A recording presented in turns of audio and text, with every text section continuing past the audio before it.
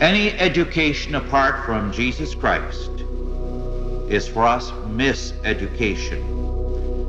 And it produces not education nor an educated man, but a new race of barbarians who are today busily destroying their civilization.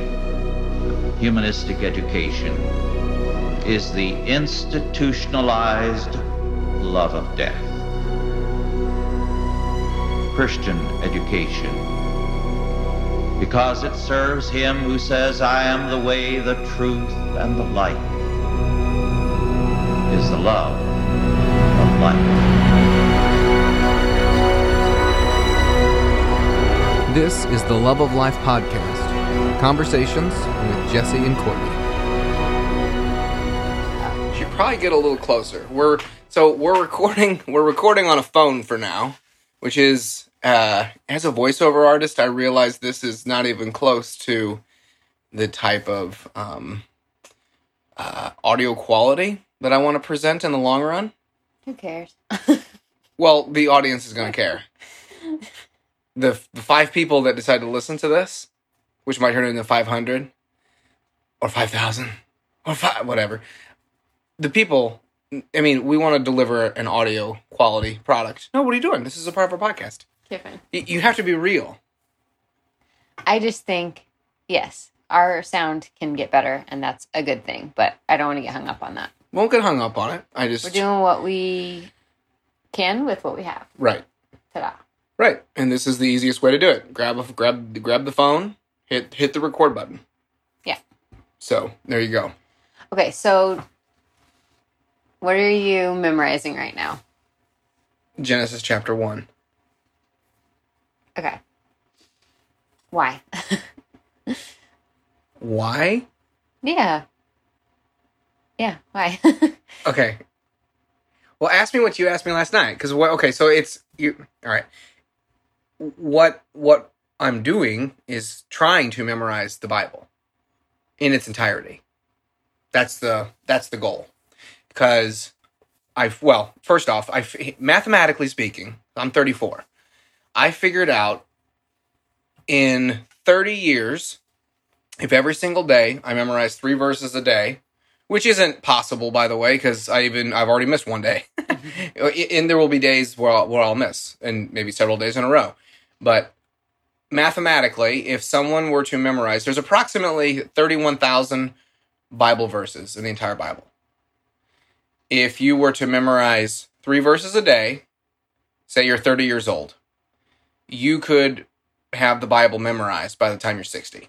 It would take you 30 years to do it. So my goal, which is shooting for the stars here, so to speak, is to memorize God's Word in its entirety.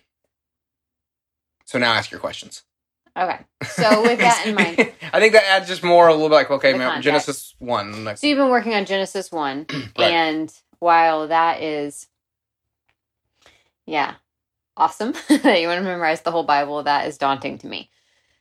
But I have thought, you've already been telling me just some of the things that have been standing out to you from just memorizing, even starting with Genesis. And I've memorized scriptures before, but I haven't, aside from Romans chapter 8, I haven't tried to memorize large chunks that are in sequence like that. Yeah. Chapters or even books of the Bible.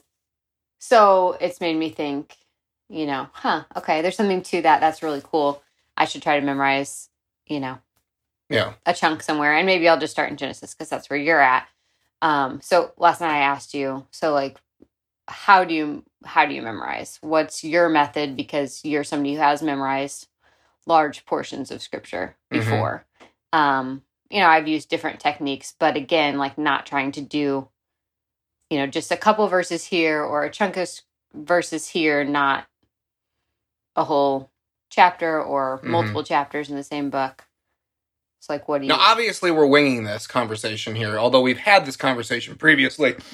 I think for the sake of people listening, when they hear something like memorize the whole Bible, I think I want to go back to your first question, which is why and what's it for, And then I'm more than happy to talk again about like I did last night with you, go into the technique of memorization. Okay. So, part of our conversation last night and our ongoing conversation is that we are trying to read God's word, and we're trying to be far more replete in our reading of God's word.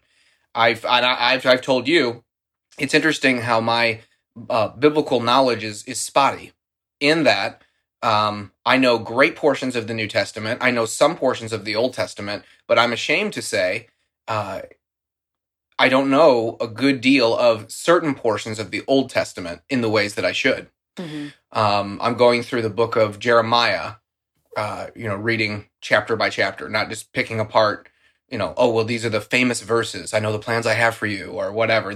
I know it's not, it's going through chapter 1 to the end and going through. And then I read the book, the very short book, Lamentations. I read the book. I'm in the midst of reading Ezekiel right now.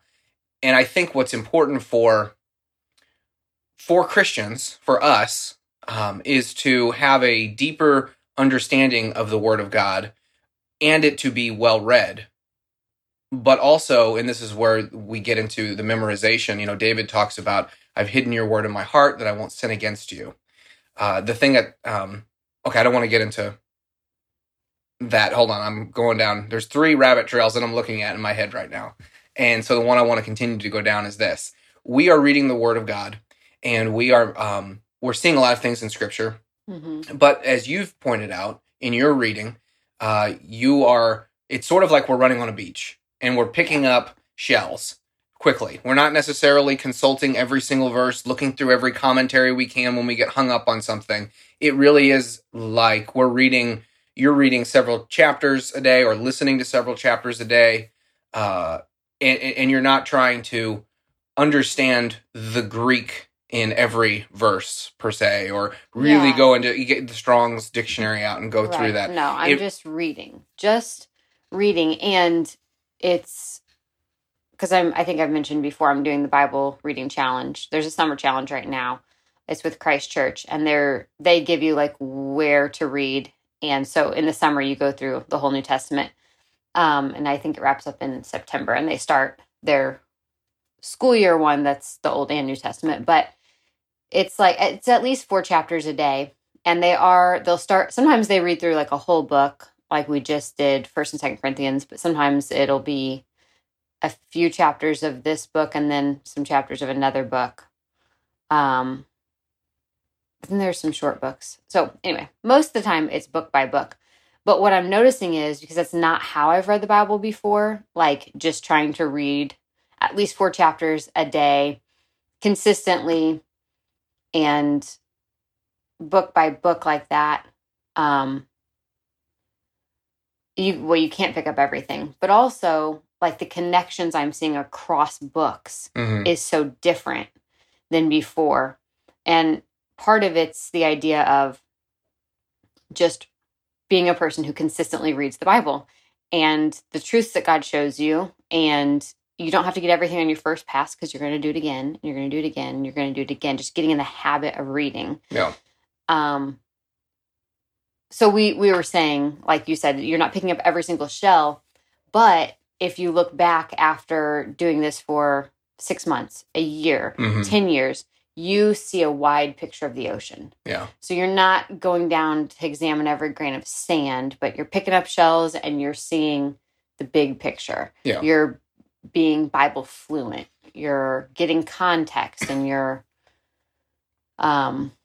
just being more and more well-versed. And I've read the New Testament several times, but again, not like this. So there are parts that I'm like, have I ever read this? This is crazy. Like, this is in here. And then there are ones that's like, oh yeah, I know that very well. But even with the stuff I know very well, when you read it and when you read it in context, it's just has fresh meaning. It's right. And as you pointed out, and I've seen too, there's so much cross-referencing going on. Mm-hmm. And the Bible is the best interpreter of the Bible. So when you have a verse in Romans, it'll harken back to an Old Testament scripture. Yeah. So that's one of the craziest things. I don't know how I've missed this or not paid more attention. I cannot believe how much the New Testament quotes the Old Testament. Right. It's like, you've heard it said, or it's written in the book of the law of Moses. Like, it uses that language, but it's like I feel like I've just like glossed over that. Yeah. Like, not, oh my gosh, okay, how much the Old Testament is quoted.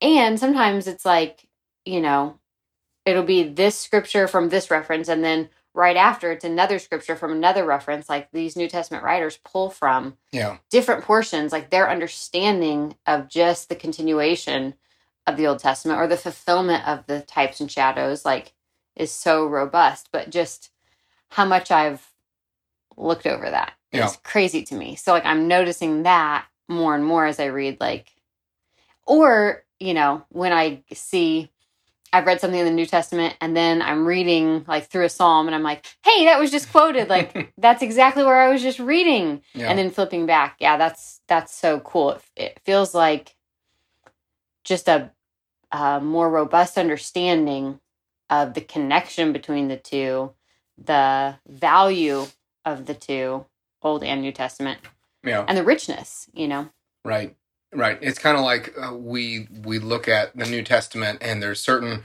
verses that lots of Christians are familiar with. I can do all things through Christ who strengthens me.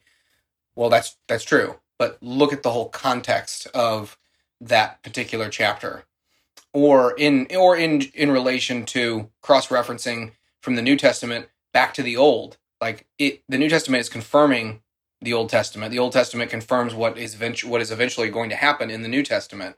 And to just sort of siphon off the Old Testament and sort of throw it out like, oh, well, it's old, right? By definition, it's old. There's so much to it. It's the fulfillment of so much.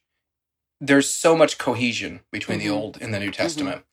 And I think that's where we specifically, I don't just point to whoever listens to this, but I think me and you and I have perhaps not valued the Old Testament for all that it's worth. Yeah, I wouldn't have said like, oh, the Old Testament's lesser. I wouldn't have said that. Of course not. But I think there was kind of an understanding of it's not as good, or it's more dated, or somehow it doesn't apply as richly or as much as the New Testament. But really, that's a bad understanding. Like, it's all God's word. And while some portions of the Old Testament have been fulfilled in the New, therefore no longer necessary, the principles are still there and valuable and apply. And God never changes. He's the same yesterday, today, and forever. It's what we learn of his character, of how he interacts with his people. Like, those things are still important. Yeah. And when you see how much the Old Testament's quoted in the New Testament, you can see the way that the New Testament writers, under the inspiration of the Holy Spirit, are applying and how they're seeing this God that they've already known, that's been revealed thus far, and then the fulfillment of what this God has been promising all along, what he's been showing all along, what he's preparing them for all along. Yeah, and it's a fulfillment. Christ said, I didn't come to abolish the law and the prophets, I came to fulfill. Yes. That understanding is just far more robust, I think, than what we've given credence to. Which is so cool, because there's so much Old Testament. Yeah. Like, just seeing, I guess, just the well that it is. Yes. And the God of the Old Testament is the God of the New Testament. Yeah. The God of the Old is the same God. When people say, oh, Jesus was really nice, Jesus was just really sweet, and pretty much, other than throwing some temple tables over, he was pretty much just Zen. Like, no, like, the God of the Old Testament is the God of the New Testament. The one who was in the beginning was the Word, Christ, was with God, and he was God. Through him, all things were made. The God of the New Testament, or Jesus Christ, God, the Holy Spirit, God, Jesus, the Holy Spirit, the Father, the Son, the Holy Spirit, is still the same God. The wrath is still there. The judgment for sin is still there. And of course, the mercy is still there. He is the same yesterday, today, and forever.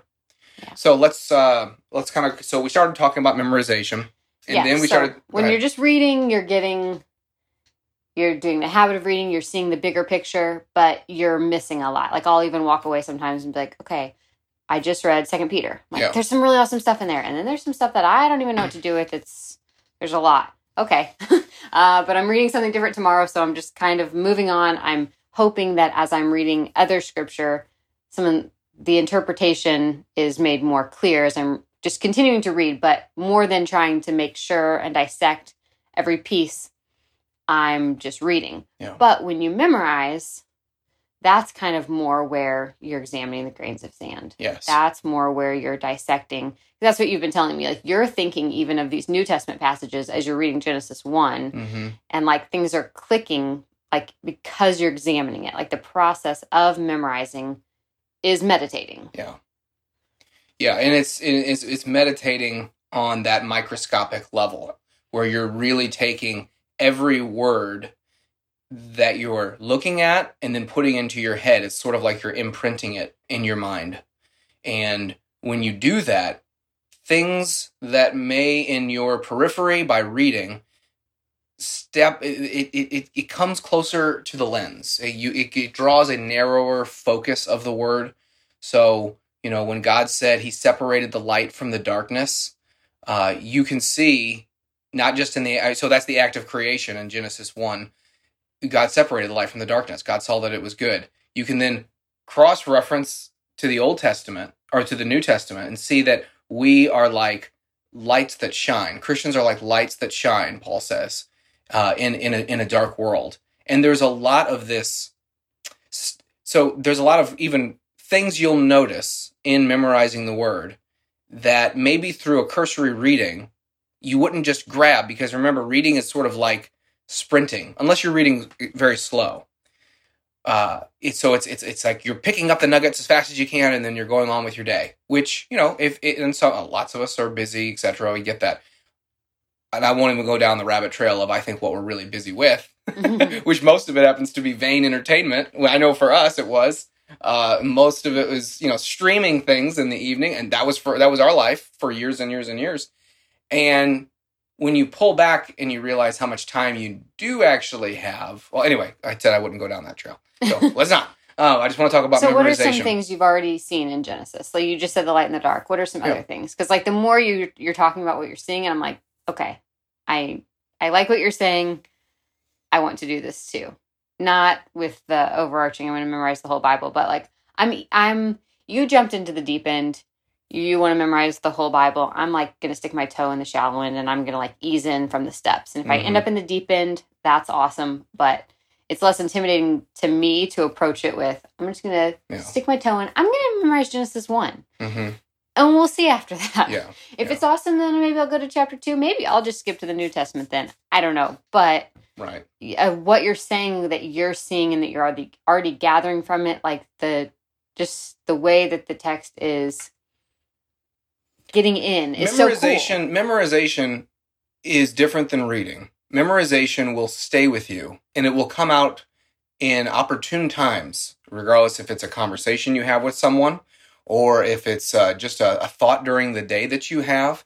When you're infiltrating Scripture in your mind, and it is sticking there, and it is there, you can really see it. That's what memorization is. You can see it in your mind's eye. For instance, when I memorize a passage somewhere, I can see it. I can see that printed page in my mind. Right. I know where it's at in the text or in the physical Bible or wherever I memorized it from. So it stays with you in a different way. I've noticed, this is a personal note. I have noticed that things stay with me much longer, and things become clearer in that. So the other night we were watching an interesting documentary about is Genesis history, is Genesis literal history, and spoiler alert, it is. But the point, there was many different things that they went through, and one of the things they talk about is animals that are after its own kind. They're made after their own kind. Dogs are, like dogs, and cats are like cats, and we don't see intermediate stages in the fossil record or anything like that. There are some anomalies, but there's nothing to indicate that everything. So all that to say, what I'm memorizing in Genesis, because you asked for example, was I think it's Genesis. Like I told you last night, I don't have the every verse solid yet. Solid meaning I could just quote you Genesis 1:7, Genesis 1:15. I can't I can see it on the page in my mind's eye, but I can't quite quote unless you gave me the first word or two. Then I could, all of a sudden, boom, I can hit it. But that comes with time. Memorization comes with repetition, time, and a daily engrossing yourself in that. But one of the things, I think it's 1:5 or 1:6, believe, I'm not going to look. Basically, it's the scripture that talks about God made plants according to their own kind, and fruit trees according to the seed that is within them according to their kinds. And we see that in the plant record too. They weren't really talking about plants so much as they were animals. But even our own plants have a distinction that God made in all of them, and we still see that in present day life. Had I read that, I might have skimmed over it, and had I just done a cursory reading of Genesis 1, chapter 1, I may have just sort of breezed over that, and that wouldn't have stood out to me. But because it's in my mind's eye of memorization, and because it's close to what I'm seeing every day as I memorize the word, I can recall things that are just some things are just interesting like that. It's not like, oh, that's earth shattering. But when we recall God's word, we're recalling truth. Capital T. Why? Because it is inspired by God. Sola scriptura, the scripture alone. Tota scriptura, the scripture in totality, is God's word, inspired by the Spirit to man, and is given to us. It's a gift. And the thought that struck me, that convicted me, and I'm sure if you think about it, it's very convicting. Who knows the word better than us? Yeah, because of some Jonathan Edwards you read to me recently, I knew the answer, but Satan. Yeah. The enemy of our souls knows the word of God. In fact, I don't know, this is off the cuff. I'd have to go back. Few times in Scripture when Satan is speaking or talking does he ever just start sort of speaking on his own, and use his own vocabulary, use his own language. Most of the time when he comes, perhaps in Job he did, but most of the time when he comes to Adam and Eve, or when he came to Adam and Eve, when he approached Christ in the wilderness, he approaches with the Word of God. A miscontextualized Word of God. He knows God's word better than most, if not all, Christians.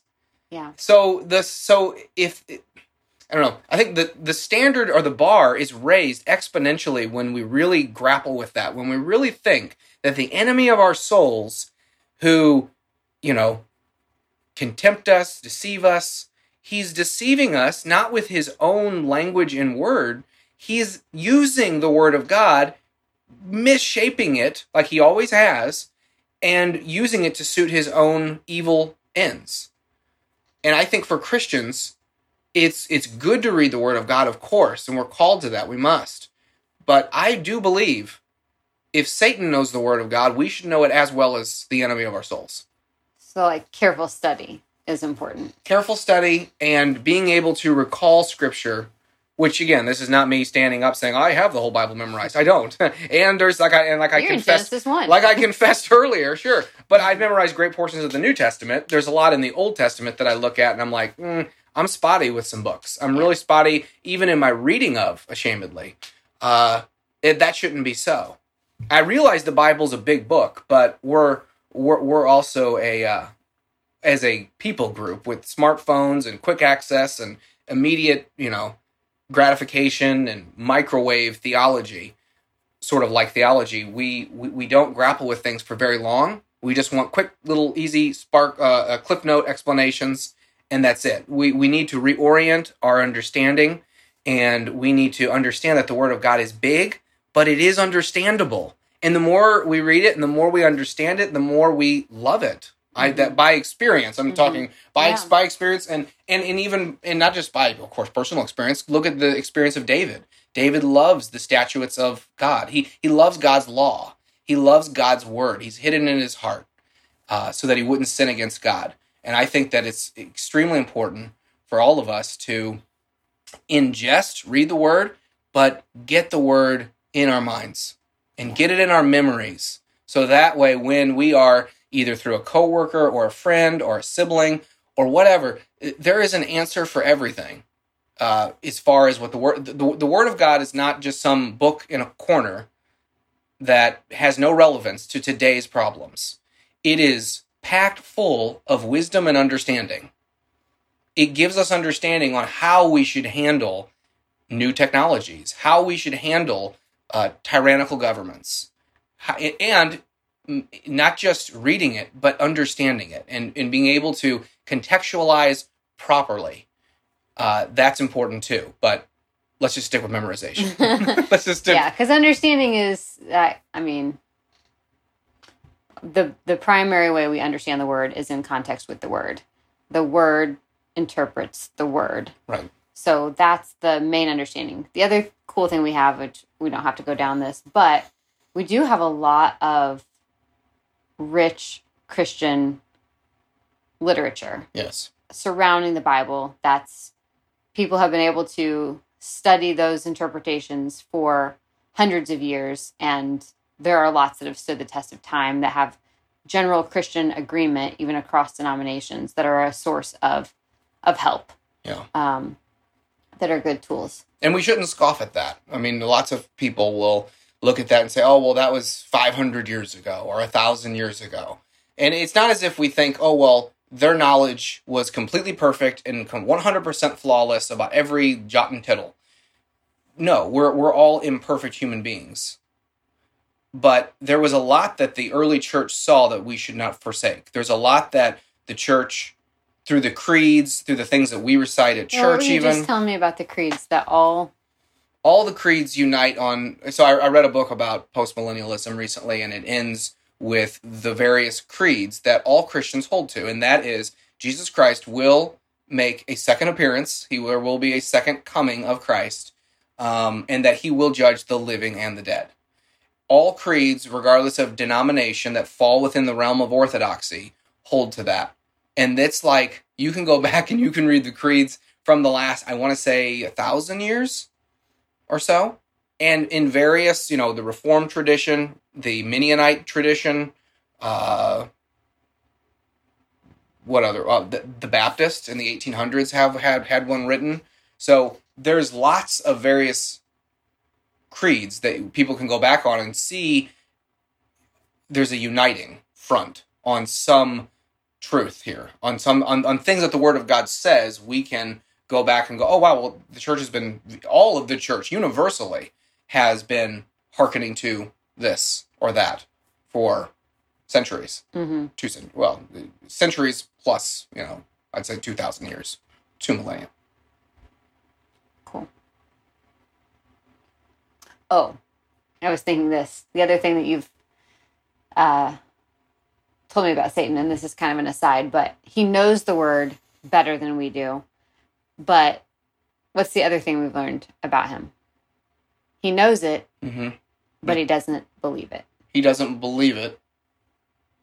He believes in that. He believes that the demons believe that Jesus Christ is actually the Christ, and they shudder, James says. Right. They know that he is. But Satan will ultimately twist that word because he's in constant rebellion towards God. But he knows the word in and out and through. This is cool. So I've been wanting to read Calvin's Institutes, which I didn't realize how much is here. So this is going to be a slow book. And the introduction alone is like so many pages. But I'm like, I'll just read the first paragraph and see if if I really need to read the introduction or if I can just skip right to the Institutes. But I'm going to now read the introduction. Because even from the first paragraph, I'm like, wow, this is cool. The celebrated treaty here, presented in a New English translation, holds a place in the short list of books that have notably affected the course of history, molding the beliefs and behavior of generations of mankind. Perhaps no other theological work has so consistently retained for 4 centuries a place on the reading list of studious Christians.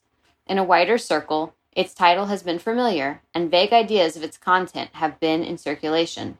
It has, from time to time, called forth an extensive literature of controversy. It has been assailed as presenting a harsh, austere, intolerant Christianity and so perverting the gospel of Christ, and it has been admired and defended as an incomparable exposition of scriptural truth and a bulwark of evangelical faith. Even in times when it was least esteemed, its influence remained potent in the life of active churches and in the habits of men.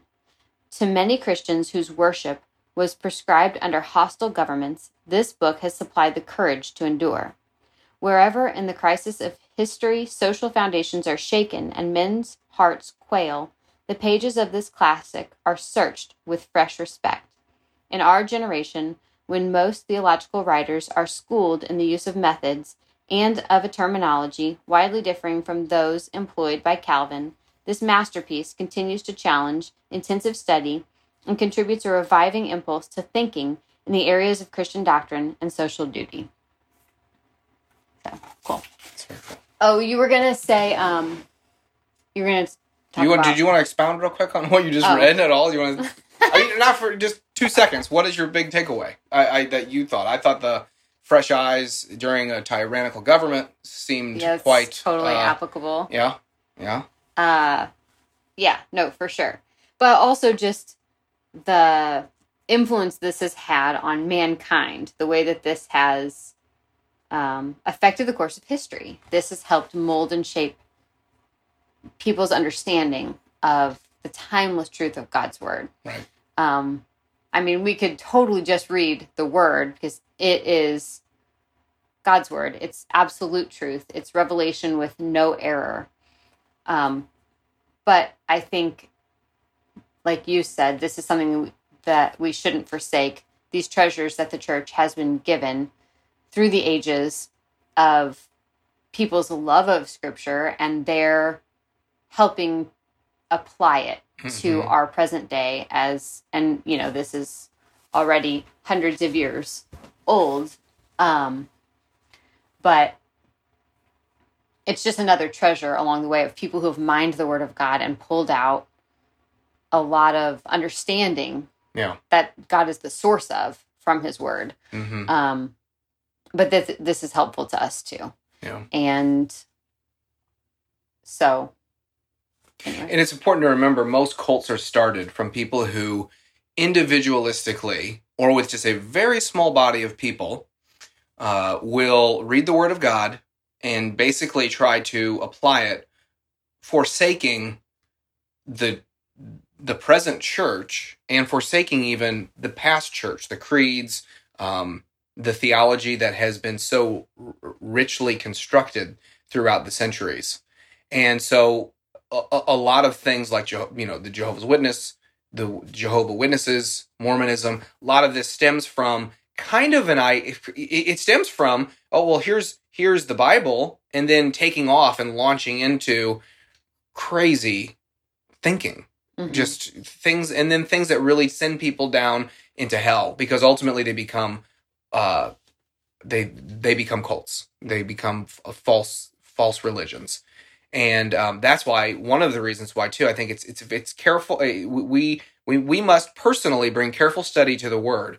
But if we see something in Scripture that is especially just may seem different or crazy, it's good to plumb the depths of the resources that we have at our disposal of men who have gone on before us, who are dead men as I call them. And to see what their wisdom would say, too, regarding that. Or even to, if we go to we go to a strong Bible-believing church with a rich, robust theology. If we find something in Scripture that we're like, we can hang our hat on this, and this is essential, or whatever, well, we should probably, if it's new, and we should probably consult the wise among us, as Proverbs would strongly urge us and tell us to do. So, I saw some of that even last night. For the Bible Reading Challenge, there's a Facebook group.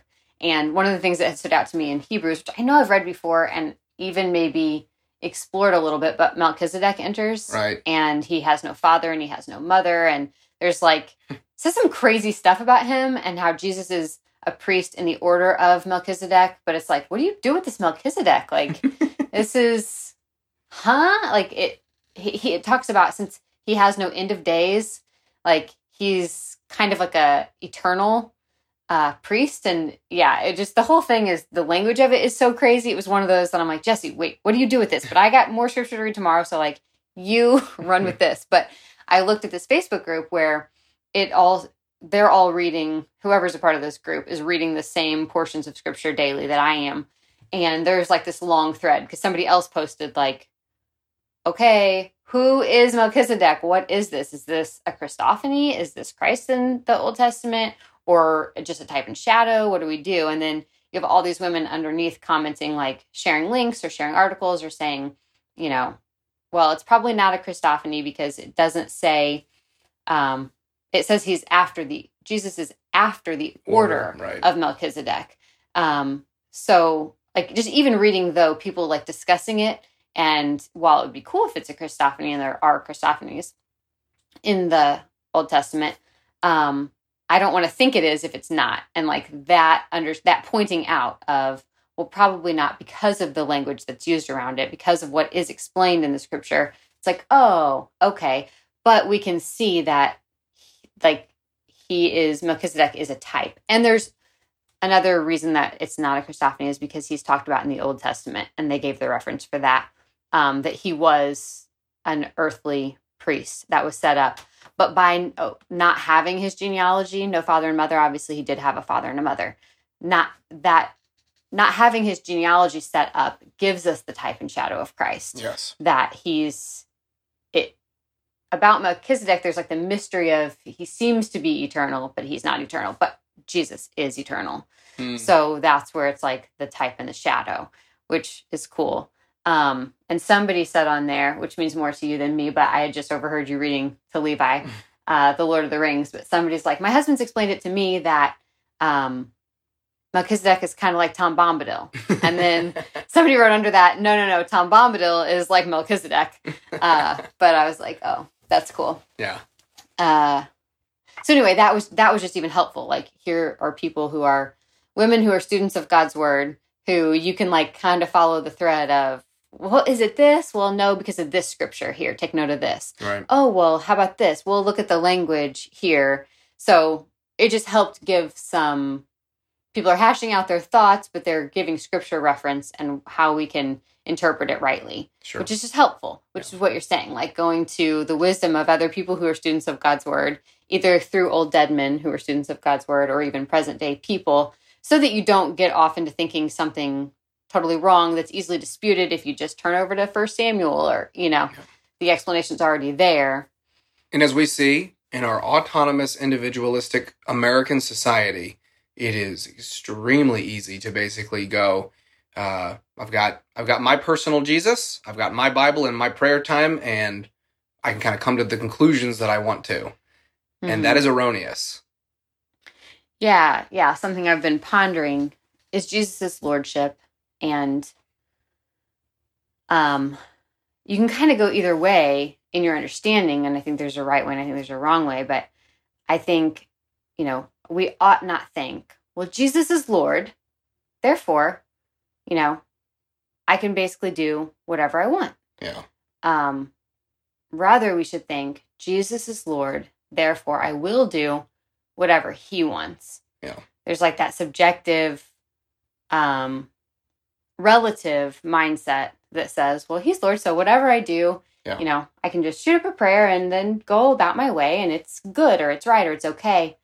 But that's really comes from humanism. That really comes from all truth is relative, not God's truth is absolute. And it's fixed. And it's living, active, sharper than any two-edged sword. Yeah, because Jesus is Lord, all of our thoughts, all of our actions should be subject to him. And because we're made for community, and because we should have wise people around us talking through lots of issues, lots of different things that we go through, that we are a part of in our life, there should be the consultation there of, that's where I say it's not just your personal Jesus in a closet with your devotional Bible saying, okay, cool, I can XYZ, live my life how I want, kind of because I feel this peace about, big decisions in my life or whatever. There's more to it than that. There is wisdom in counselors. There's wisdom in a strong community of believers. And if we forsake that and we just think that the world, in the Christian world in which we live, is an island, it's like an island-based Christianity, which I think COVID has brought out a lot of that with people. A lot of people are, oh, cool, I can just go Zoom and not go to church, not be a part of the fellowship of believers because I can just sort of watch it in my jammies. while I'm brushing my teeth or whatever. Like, that is not biblical Christianity. That's not... Anyway, we're going down... Yeah, we are, but one other thought on that it could be a different topic. Something I'm seeing that I'm amazed by in the New Testament is how much, like, so many of the epistles are like, beware, be careful, make sure you're in the faith. Here's the path of life, and then many are led astray. Make sure you're not among those. Like, all the warnings. Yes. All the warnings to be faithful to God's word, faithful to truth. Just, it's like, okay, these are already early believers that are being written to, and it's already like this, be careful, be careful, be careful, be careful everywhere. You can be deceived. You can be led astray. Like, be careful. Right. So anyway, just how much I need that so that I'm not led astray, so that I'm seeing everything rightly. We have to continually go back to God's word. Yeah. It is the standard, and not to try to put what we want, our own wants, and twist the scripture to make it fitting so we can live how we want, but to really be submissive to what God's word teaches, to understand it, and to have our greatest desire be to follow his way. Yeah. His way is the path of life. So that's good. That's good. Memorizing will help us understand and his memorizing way. Is like 2.0. Thank you for listening to the Love of Life podcast, Conversations with Jesse and Courtney. It is our duty through our schools to create a new one, a God-centered one. We are told in Proverbs 8, verses 35 and 36, "For whoso findeth me findeth life, and shall obtain favor of the Lord. But he that sinneth against me wrongeth his own soul. All they that hate me love death.